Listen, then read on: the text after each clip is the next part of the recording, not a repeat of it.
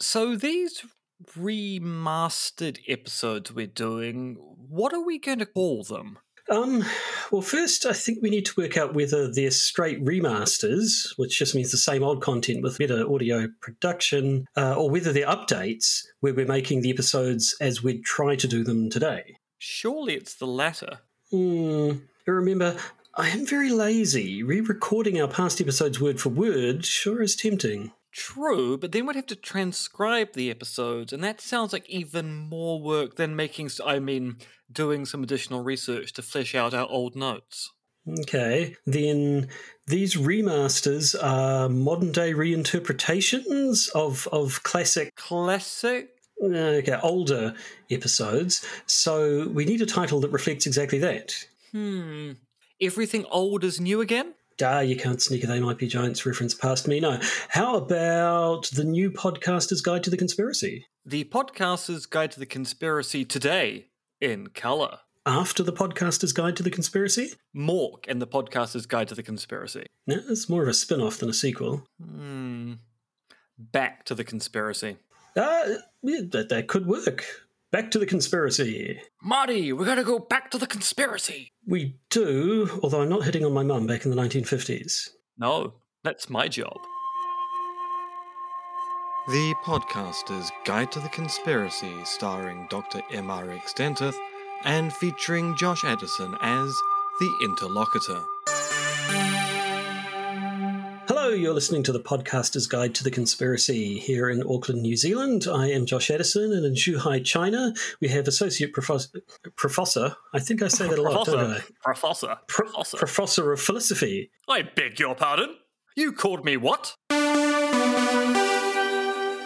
Hello and welcome to the Podcaster's Guide to the Conspiracy. I am Josh Addison in Auckland, New Zealand, and in Zhuhai, China, we have Associate Professor of Philosophy and almost certainly not an octopus, Dr. M.R.X. Dentith. Normally I'd raise at least 3 or 4 of my tentacles to wave hello, but luckily we're no longer a video-based podcast. In fact, we're really more of a radio-orientated podcast these days. But yes, I am in Zhuhai, China. There is a typhoon sweeping Zhuhai at the moment, so if you hear more rumbling or background noise than usual, it's probably because there's a gale force storm going on outside my window. Spectacular. Whereas I, not to give spoilers, but in a move that's appropriate for the topic of today's episode, I've been sick for the last couple of days, but now I'm not.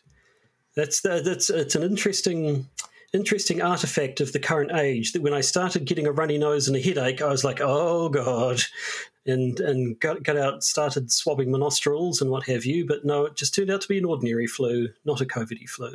And I was done with it in a day or two. COVID's more of a cold than it is a flu. It's its own thing, really. But I don't know. As the person here who's had it, it was like a coldy flu, just more so. The first time, anyway. Who knows what these new Omega, all this Omega BA whatever variant malarkey is about? But could be anything by now. It's true. Or you could be speaking complete nonsense, and no one will ever know. They won't. Before we get into, I do have to point out, my mother was born in 1952, so no one should have been hitting on her in the 1950s, no matter what the circumstances. But anyway, have we anything in particular to talk about before we get into the main episode? Not really, no. No, I think this is about the time that we put in a sting. Oh, and that would be a new sting, wouldn't it? Because for a new segment. Because as the sketch suggested, we have a new segment, yes. Yes, as the intro suggests, we are going back to older episodes, and this week we're going back to episode 32, first broadcast on the 16th of January back in 2015, the first episode we recorded in 2015, because we usually take the first fortnight or so off at the beginning of the year, mostly so that Josh can enjoy his birthday and go up north to Omaha, where he engages in dark, occult rituals.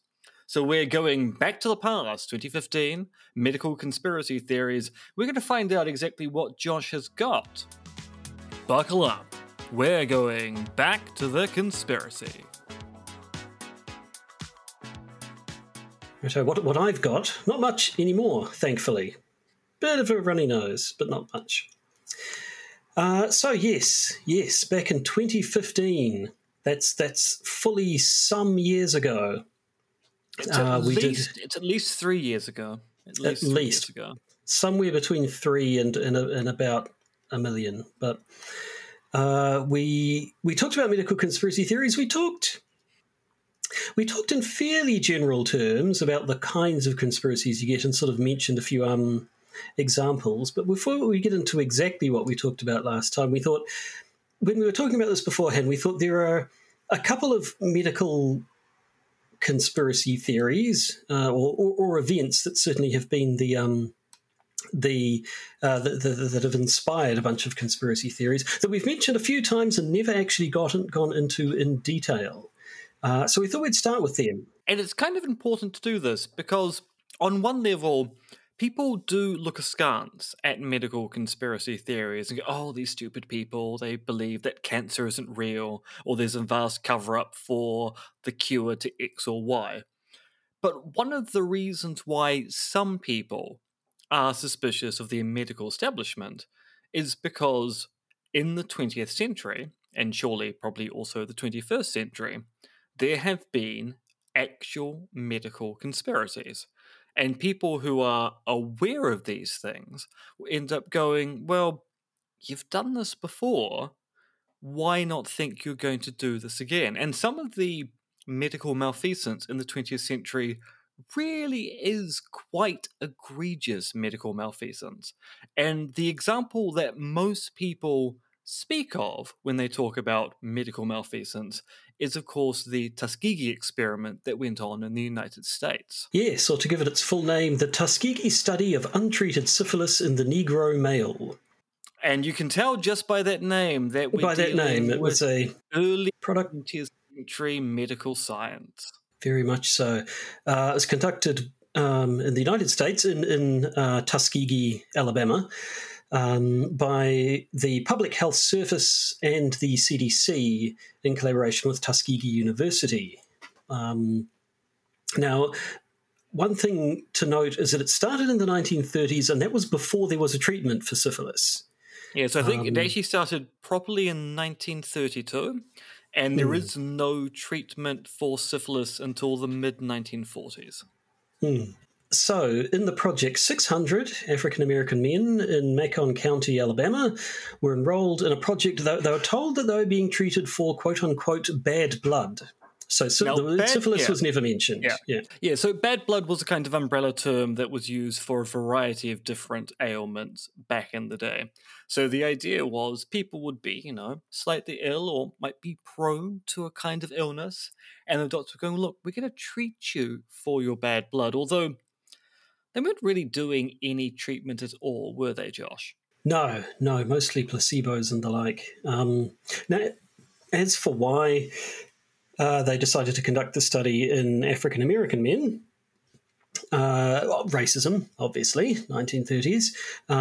Apparently, the specific species of racism in this case was the belief that black men were more susceptible to STDs. Well, that's because they were thought to be less more likely to seek treatment for them. Well, yes, and that's the thing we see over and over again. It's a weird... Feels to me like a weird sort of a self-own, really, when you say those other people, they have much more sex than we do. I mean, they've got this thing called libido. I mean, yes. And it's a weird self-own because we live in a more sex-positive age now. The idea that you might have sex beyond the need to have children obviously struck at least elite people in the 1930s. Case of, no, I've got 3 children, and I've only had to have sex 5 times.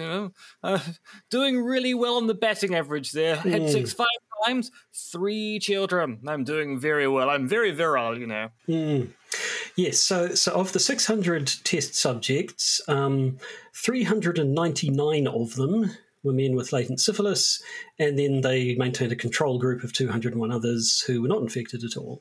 And as you say, their treatment consisted of things, aspirin, mineral supplements, things that were guaranteed to not actually do anything to their disease at all. Now, as noted, when the experiment started, there was no treatment for syphilis. So, to do a bit of Or at least devil's there were, advocacy, but they weren't yeah, decent. Yeah. to do a bit of devil's advocacy here, one of the things that the medical experimenters were interested in was, well, given there's no decent curative for syphilis, we do want to track how the disease works. So we need to understand the disease more.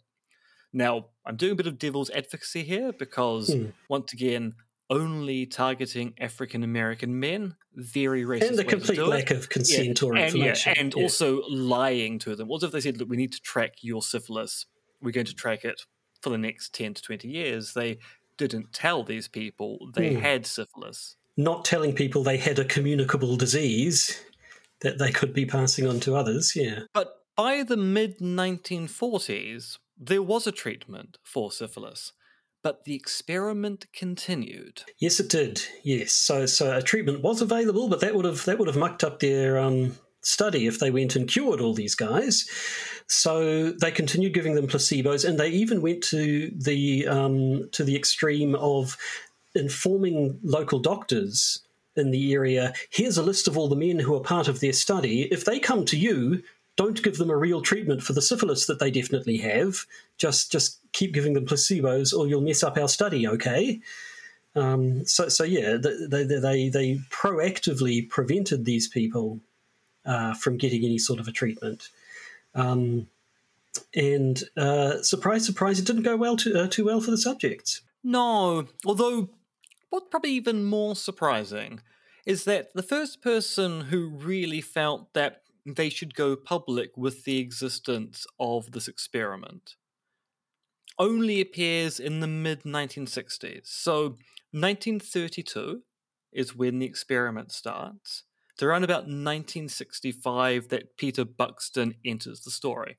Now, I'm not great at math, but I think the difference between 1932 and 1965 is 33 years. 33 years of medical experimenters going, we're not going to tell these men they've got syphilis. And at least 15 of them, actually 20 of those years being, we could cure these men of their syphilis and we're not going to do it. Yeah. Yeah, so this doctor, he was a doctor, wasn't he? Peter Buxton, yes. He found out what was going on and had some ethical concerns, strangely enough. And he expressed his concern. He didn't go public with them. He went to the medical authorities, and a bunch of officials reviewed the study and said, yeah, we'd rather continue with it, actually. We think there's still more to be learned. And basically the idea was we want to continue it until everyone's dead.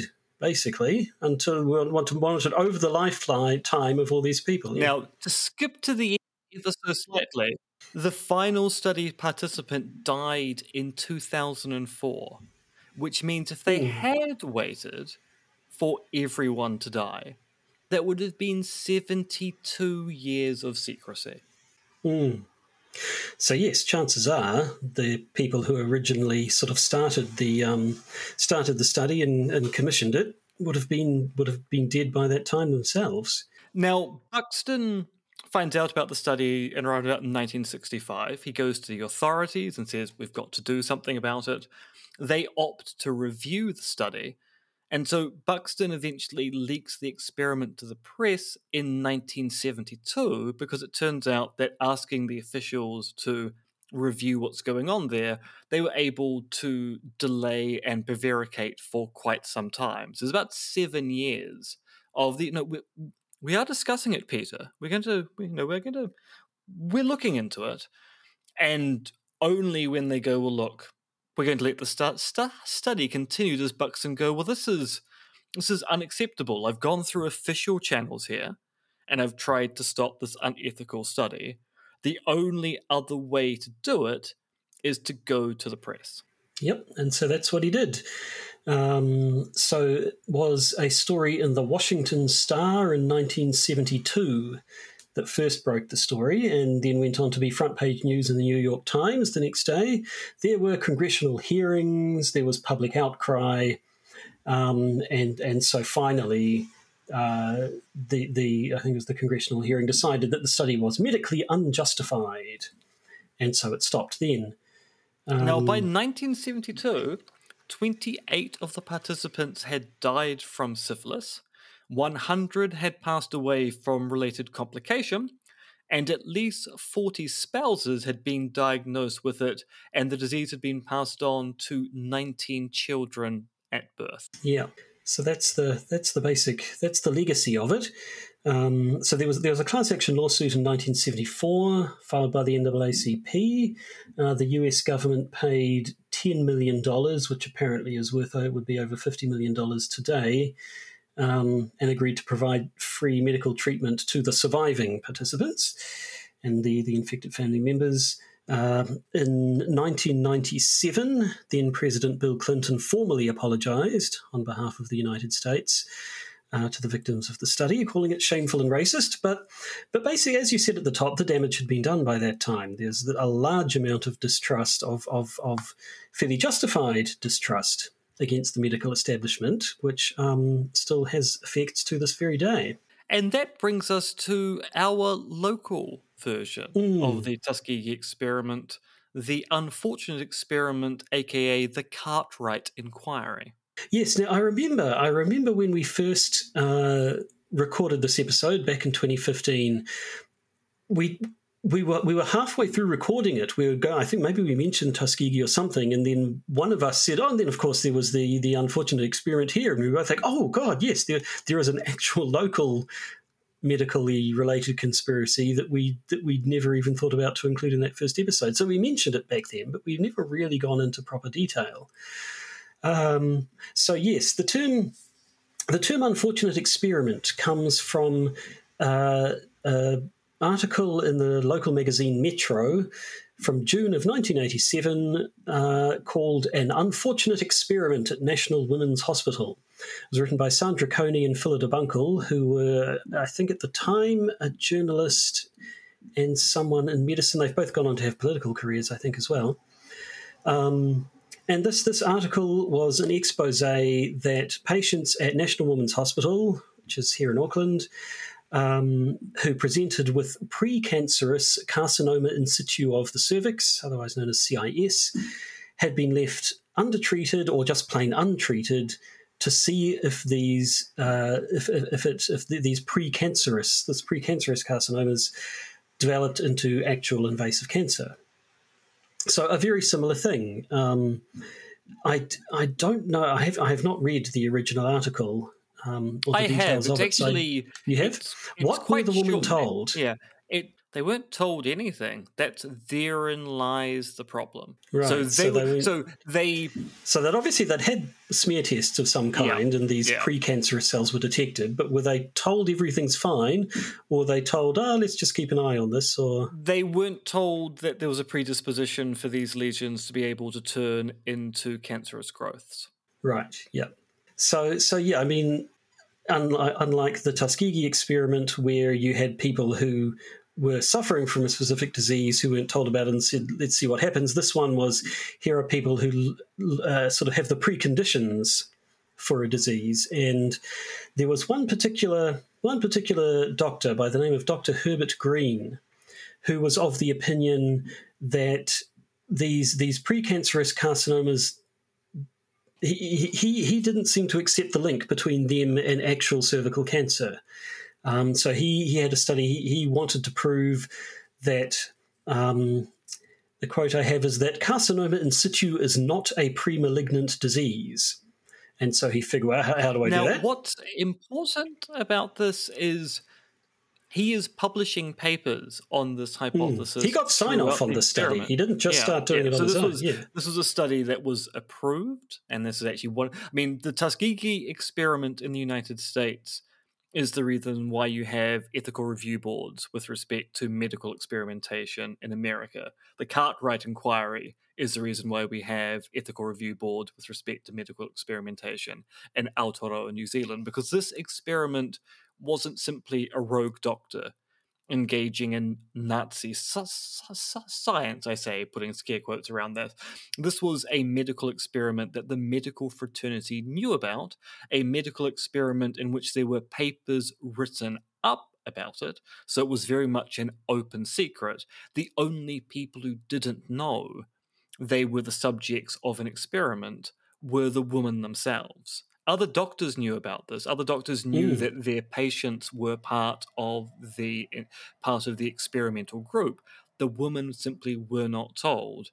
By the way, you're actually part of a trial to see whether those precancerous lesions you've got will develop into cancer. Herbert Green thinks they won't. Many of us think they will. But we're going to let Herbert Green find out whether he's right by making you the guinea pigs. Yeah.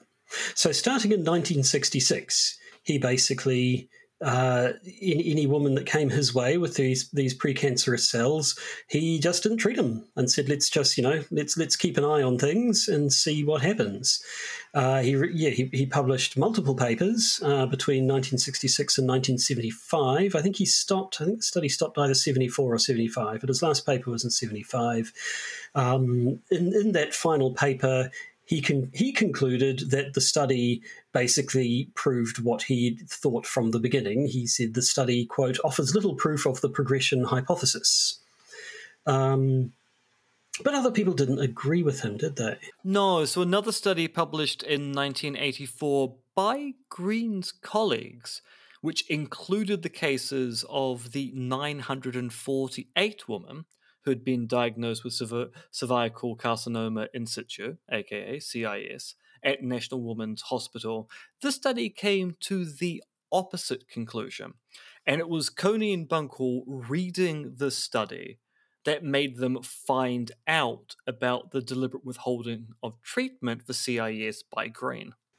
And so, yes, they conducted various interviews. In particular, there was Ruth, wasn't it? Ruth was the name given to one particular patient whose interviews, I think, formed a large part of the article. But there were a bunch of other interviews with various people, and that's how they were able to work up the story. So, yeah, that paper, the 1984 one, took cases from 1955 up to 1976, and came to the complete opposite conclusion.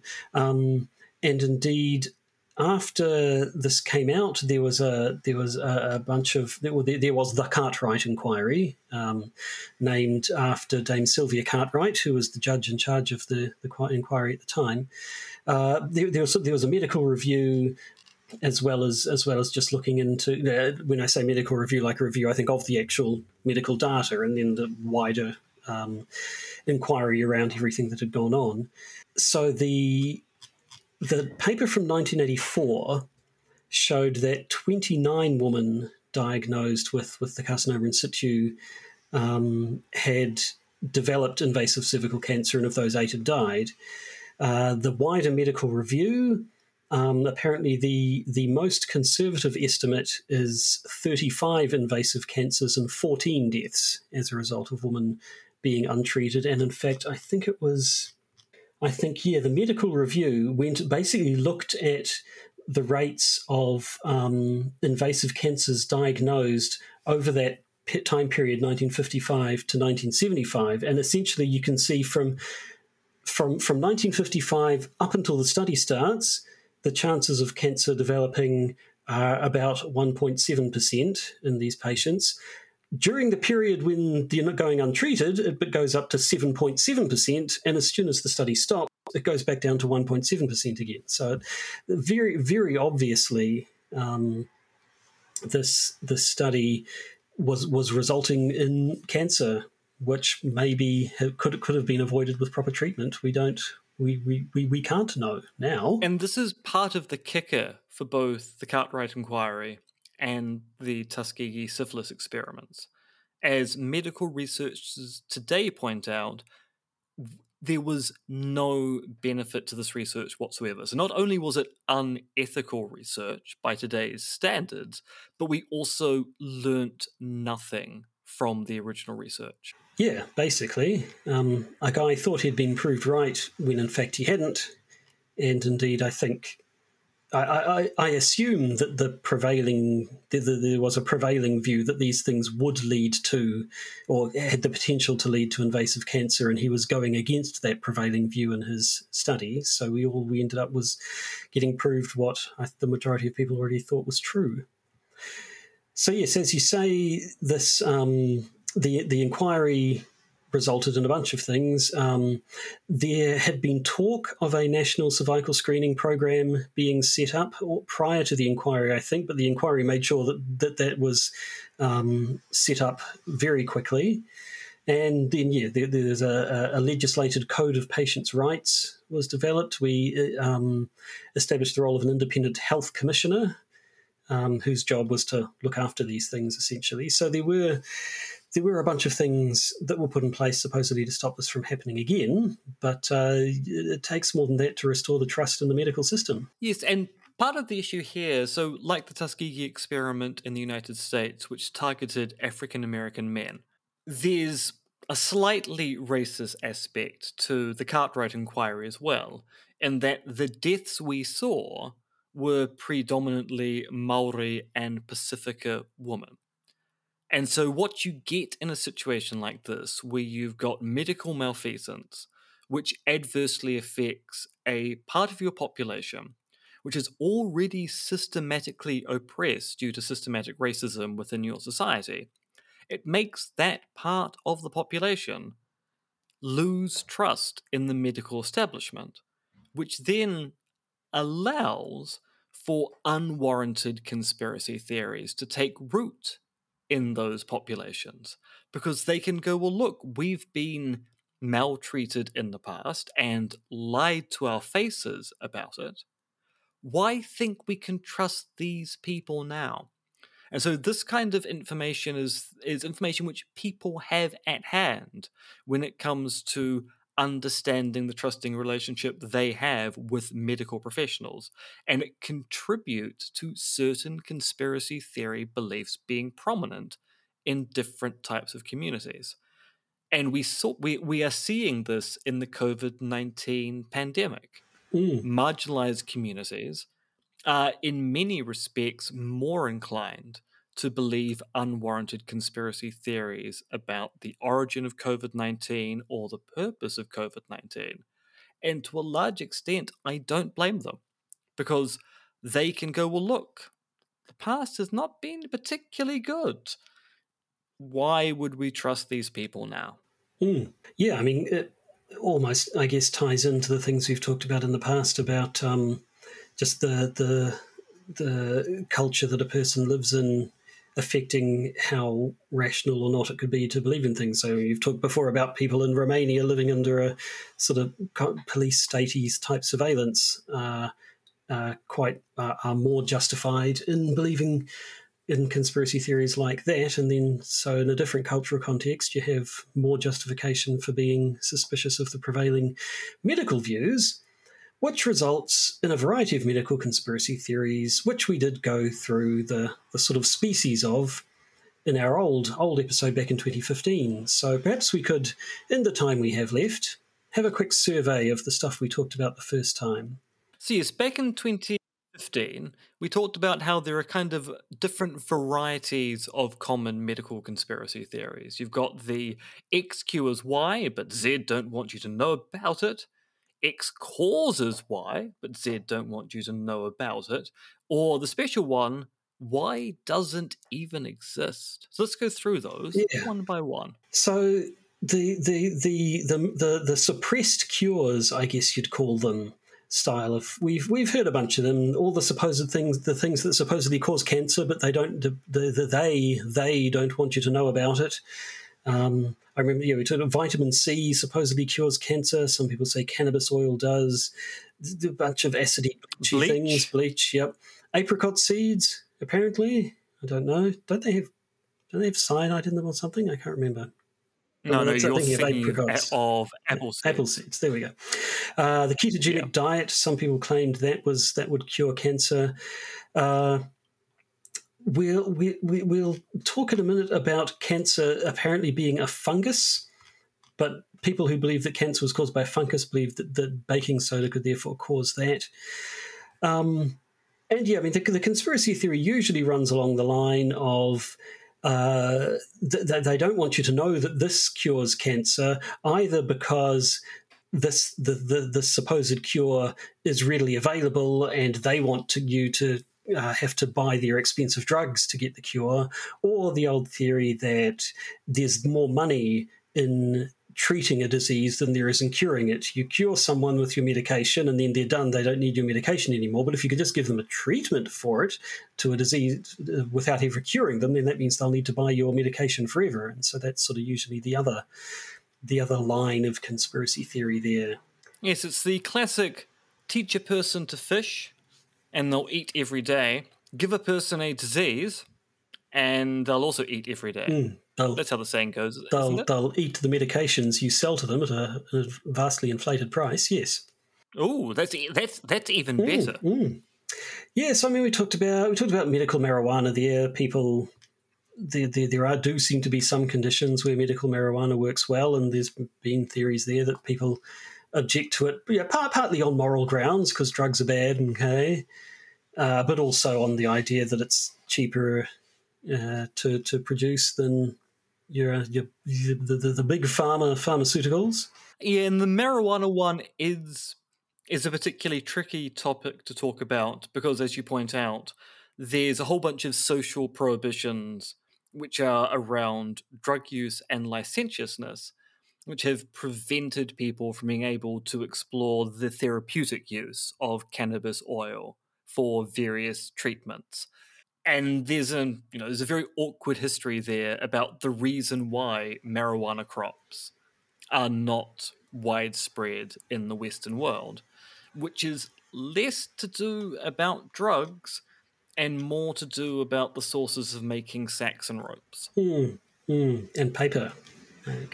So yeah, we talked about a few other cases of there, but then on to the next one. So the opposite of that idea that certain things cause certain diseases, but the powers that be don't want you to know to preserve their reputation, or because they'd be legally liable, or again because there's money to be made from this thing that supposedly causes diseases, and they don't want you to take that away just because it happens to cause horrible diseases. So I mean, there's this is the whole vaccines cause autism thing. They don't want you to know that their vaccines are really bad, or possibly the anti-fluoride conspiracy theories as well, which we have talked about a fair bit, I think, in the past.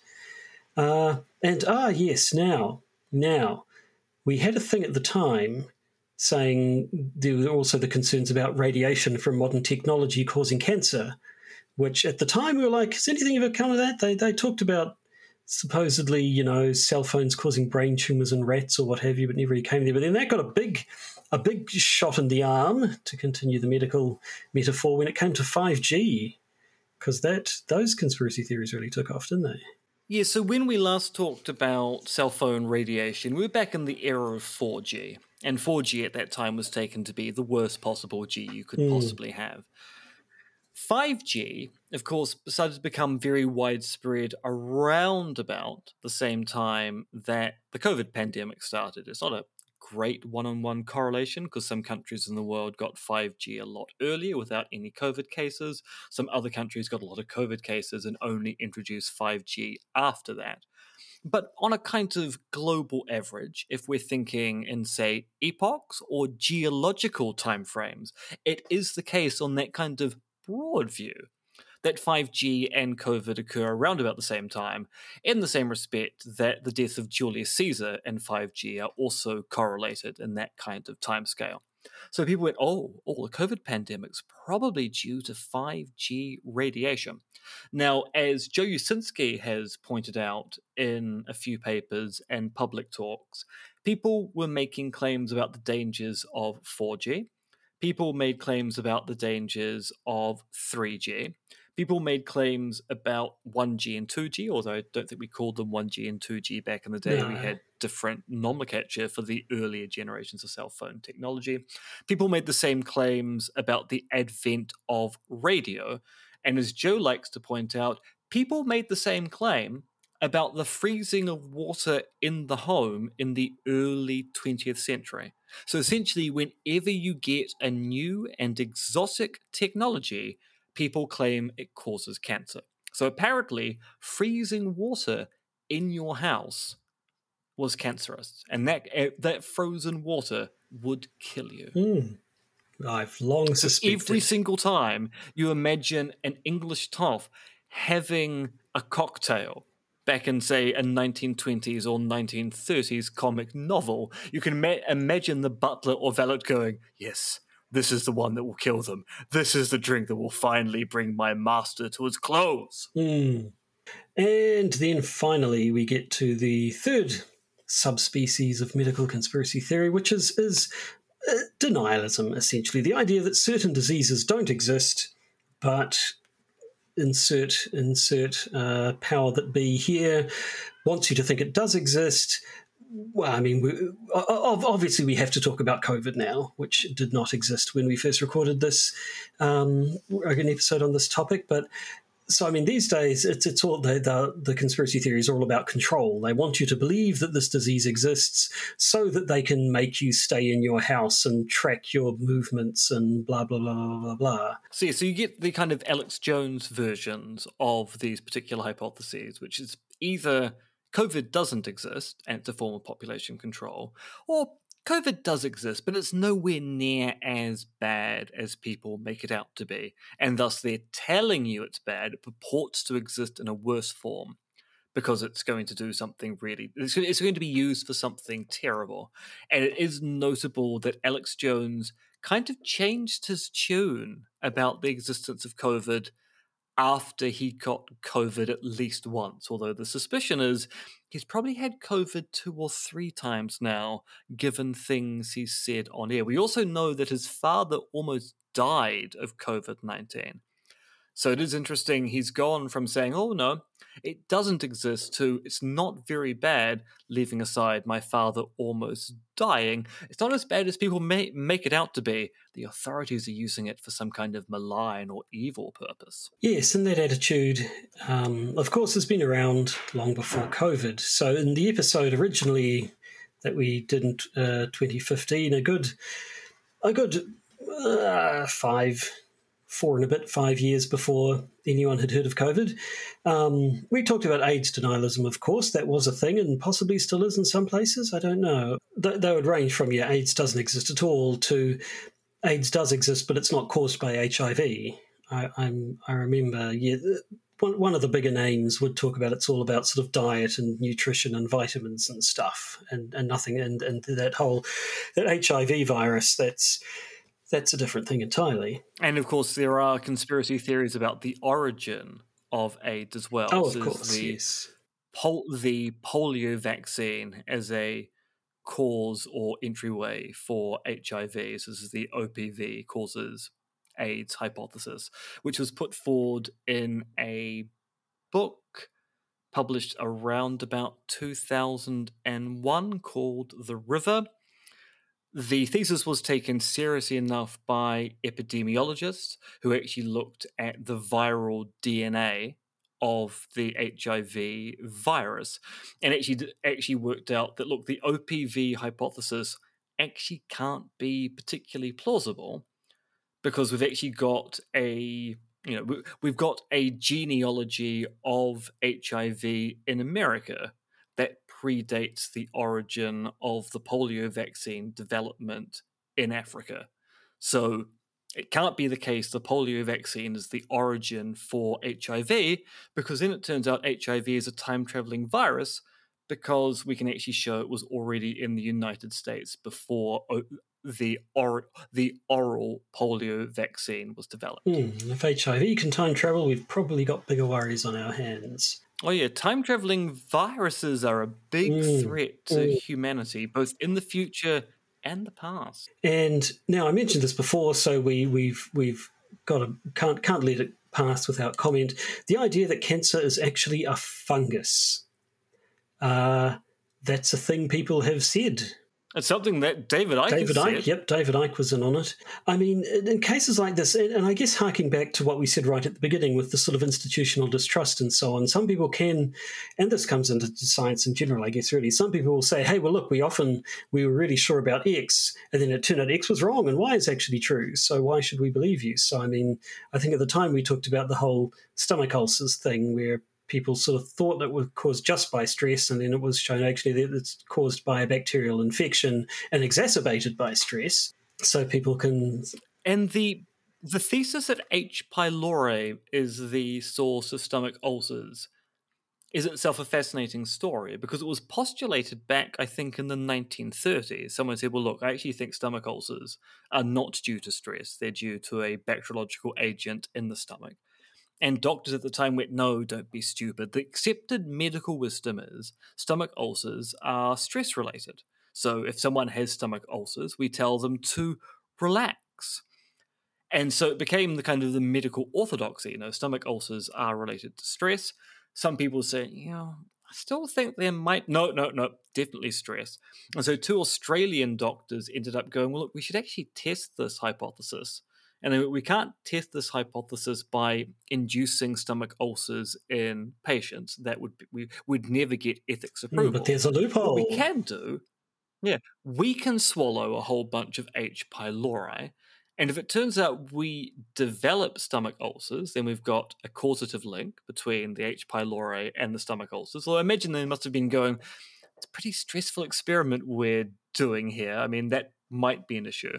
But then they're able to go, well, look, if bacteria causes stomach ulcers, then antibiotics will cure stomach ulcers. And so they gave themselves stomach ulcers by ingesting H. pylori. And then they treated themselves and they went, well, I think that basically shows that H. pylori is the primary cause of stomach ulcers. Yes, stress is an exacerbating factor, but essentially, we've been allowing people to develop stomach ulcers and have fairly dire effects for 70 years now, when actually it's been treatable the entire time. And people like the Tuskegee experiments and the Cartwright inquiry, people are aware that sometimes there are institutional factors in medicine that mean that experiments like this or hypotheses like that are not investigated, which then leads to people going, well, what else isn't being taken seriously? Yeah, so when someone pops up and says, actually, cancer, it's a fungal infection, it's not a cellular malfunction, and you can treat it with baking soda or stuff like that, then people have ammunition, I guess, to push back when others say, well, actually, that's got to be nonsense. Surely we know what causes cancer. But that's how it goes. Now, does that... You wanted to talk about the Lyme disease vaccine? It sort of ties in a lot of the stuff together. Yeah, this was actually something I was going to consider for a What the Conspiracy episode, but there really actually isn't that much to it. It seems conspiratorial initially, and then you investigate it and find out, well, actually, it's misinformation and marketing gone awry. But Lyme disease, which is caused by ticks biting you and you getting bad blood, tying this all nicely back to Tuskegee, there was a vaccine developed by GlaxoSmithKline or GSK back in the 90s. It was called Lymerix, and it's not used. So we had a vaccine for Lyme disease, and it isn't not just being... So I'll try and get the double negatives here. Yeah. It isn't not just not being used now. They're developing a new vaccine for Lyme disease. You might go, why are they developing a new vaccine for Lyme disease when we already have a vaccine for Lyme disease? Well, it's because when the vaccine was developed, there were fears there were very adverse side effects to taking the vaccine for Lyme disease, i.e., the side effects of the Lyme disease vaccine would be worse than getting Lyme disease itself. And so it turns out that Lyme disease advocacy groups, which are not groups that advocate you get Lyme disease, but groups who advocate on behalf of people who suffer from Lyme disease, actually campaigned against the vaccine. that could be used for people suffering from Lyme disease, or at least could be used as a preventative to stop people from getting Lyme disease when they get bitten by ticks when they go out for walks in the wood. So essentially, the Lyme disease advocacy groups were anti-vax about LymeRix. GSK did a whole bunch of trials to see whether there were, in fact, adverse side effects to LymeRix as a vaccine. They couldn't find any side effects, but by this time, the anti-vax campaign had become so successful that no one was buying the vaccine for use, so GSK pulled the vaccine from the market, which is why people are developing a new vaccine now, because the old vaccine is simply not being produced nor is available. Which I think, in common with pretty much everything we've talked about this whole episode, is just a bit depressing. Yeah, and people use the Lyme disease vaccine thing as a notion of a suppressed cure. Like, look, there is a cure for Lyme disease, but no one wants you to have it. And as medical researchers point out, well, it's not a suppressed cure. It's the fact that actually there was such a visceral campaign against it that the manufacturer went, look, it actually doesn't matter whether it's good or bad. The press about this is so bad that we're just not going to maintain it on the market. It wasn't that the cure was suppressed, it was campaigned against, and thus it was dropped from sale. Yep. So, I think that's about all we've got time for today, and that's all we've got on our list of notes, so it all works out nicely. Now, obviously, we are about to go off and record a bonus episode for our patrons, in which we will talk about a bunch of things. People dying in car bombs, or did they? We had a bit of a ruckus down in Wellington just this week. That was interesting. What's been going on with the President of Finland, and Welsh Atlantis. Yes, and the Welsh Atlantis one is going to be great because, A, I'm sure one of us is going to try to say Welsh Atlantis as if we're Welsh, and B, there are at least 2 Welsh words there which I'm not even going to try to pronounce. No, I don't think I could either.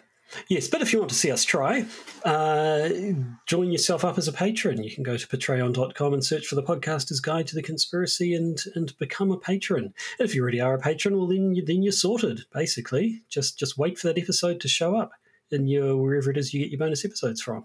I'm assuming the mail. Probably, yeah. I've been posting them out on time, I think. So... Yeah. It is a bit of a downside that tape decks are just not very good these days. Yes, cassette tapes, burning things. I burned a thing onto a CD the other day to give to someone else, and then as I did it, thought, actually, the computer, the DVD drive in my computer that I just burned that CD on is the only device I own anywhere that can actually play a CD. Should I actually be giving them this stuff on a USB stick or something? But I think they were able to play it, so that's all right. Anyway, that's the end of the episode. No, see, it would have been even better. Can I borrow your laptop so I can read the CD you just kindly burnt for me? Oh, it wasn't even a laptop. It's a desktop tower. I would have had to have carted the whole thing away or come to my house. But anyway, so I think we're entirely out of things to say. In which case, the only responsible thing to do would be simply say goodbye. Goodbye, boyo. Look, you all.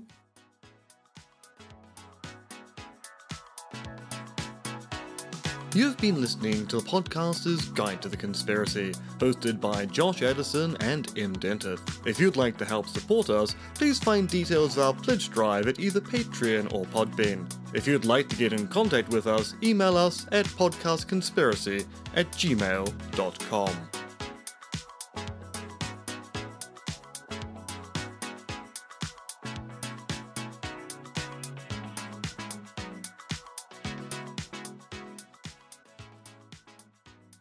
Marty, we gotta go back to the conspiracy. Just watching you slowly consume your weight in Got to bite the heads off first. That's the merciful way to do it. No, Steve. You don't understand. If you bite the heads off first, if it comes alive in your mouth as you're biting down, it's going to bite down on you. You need to nibble your way up from the feet to ensure that by the time you get to the head, there's no autonomous reflexes going on there at all. What if I bite the head in half? So you mean zombie rules? Avoid the mouth and focus somewhere around about the nose? Just destroy the brain, yeah. Well, I mean, surely you should have a little hammer. You should be hammering the head of each explorer. Yeah, but who's got time for that? I have a tiny hammer somewhere. It's probably back in Auckland. I wish I had my tiny hammer right now. Ooh. Tiny hammer. All right.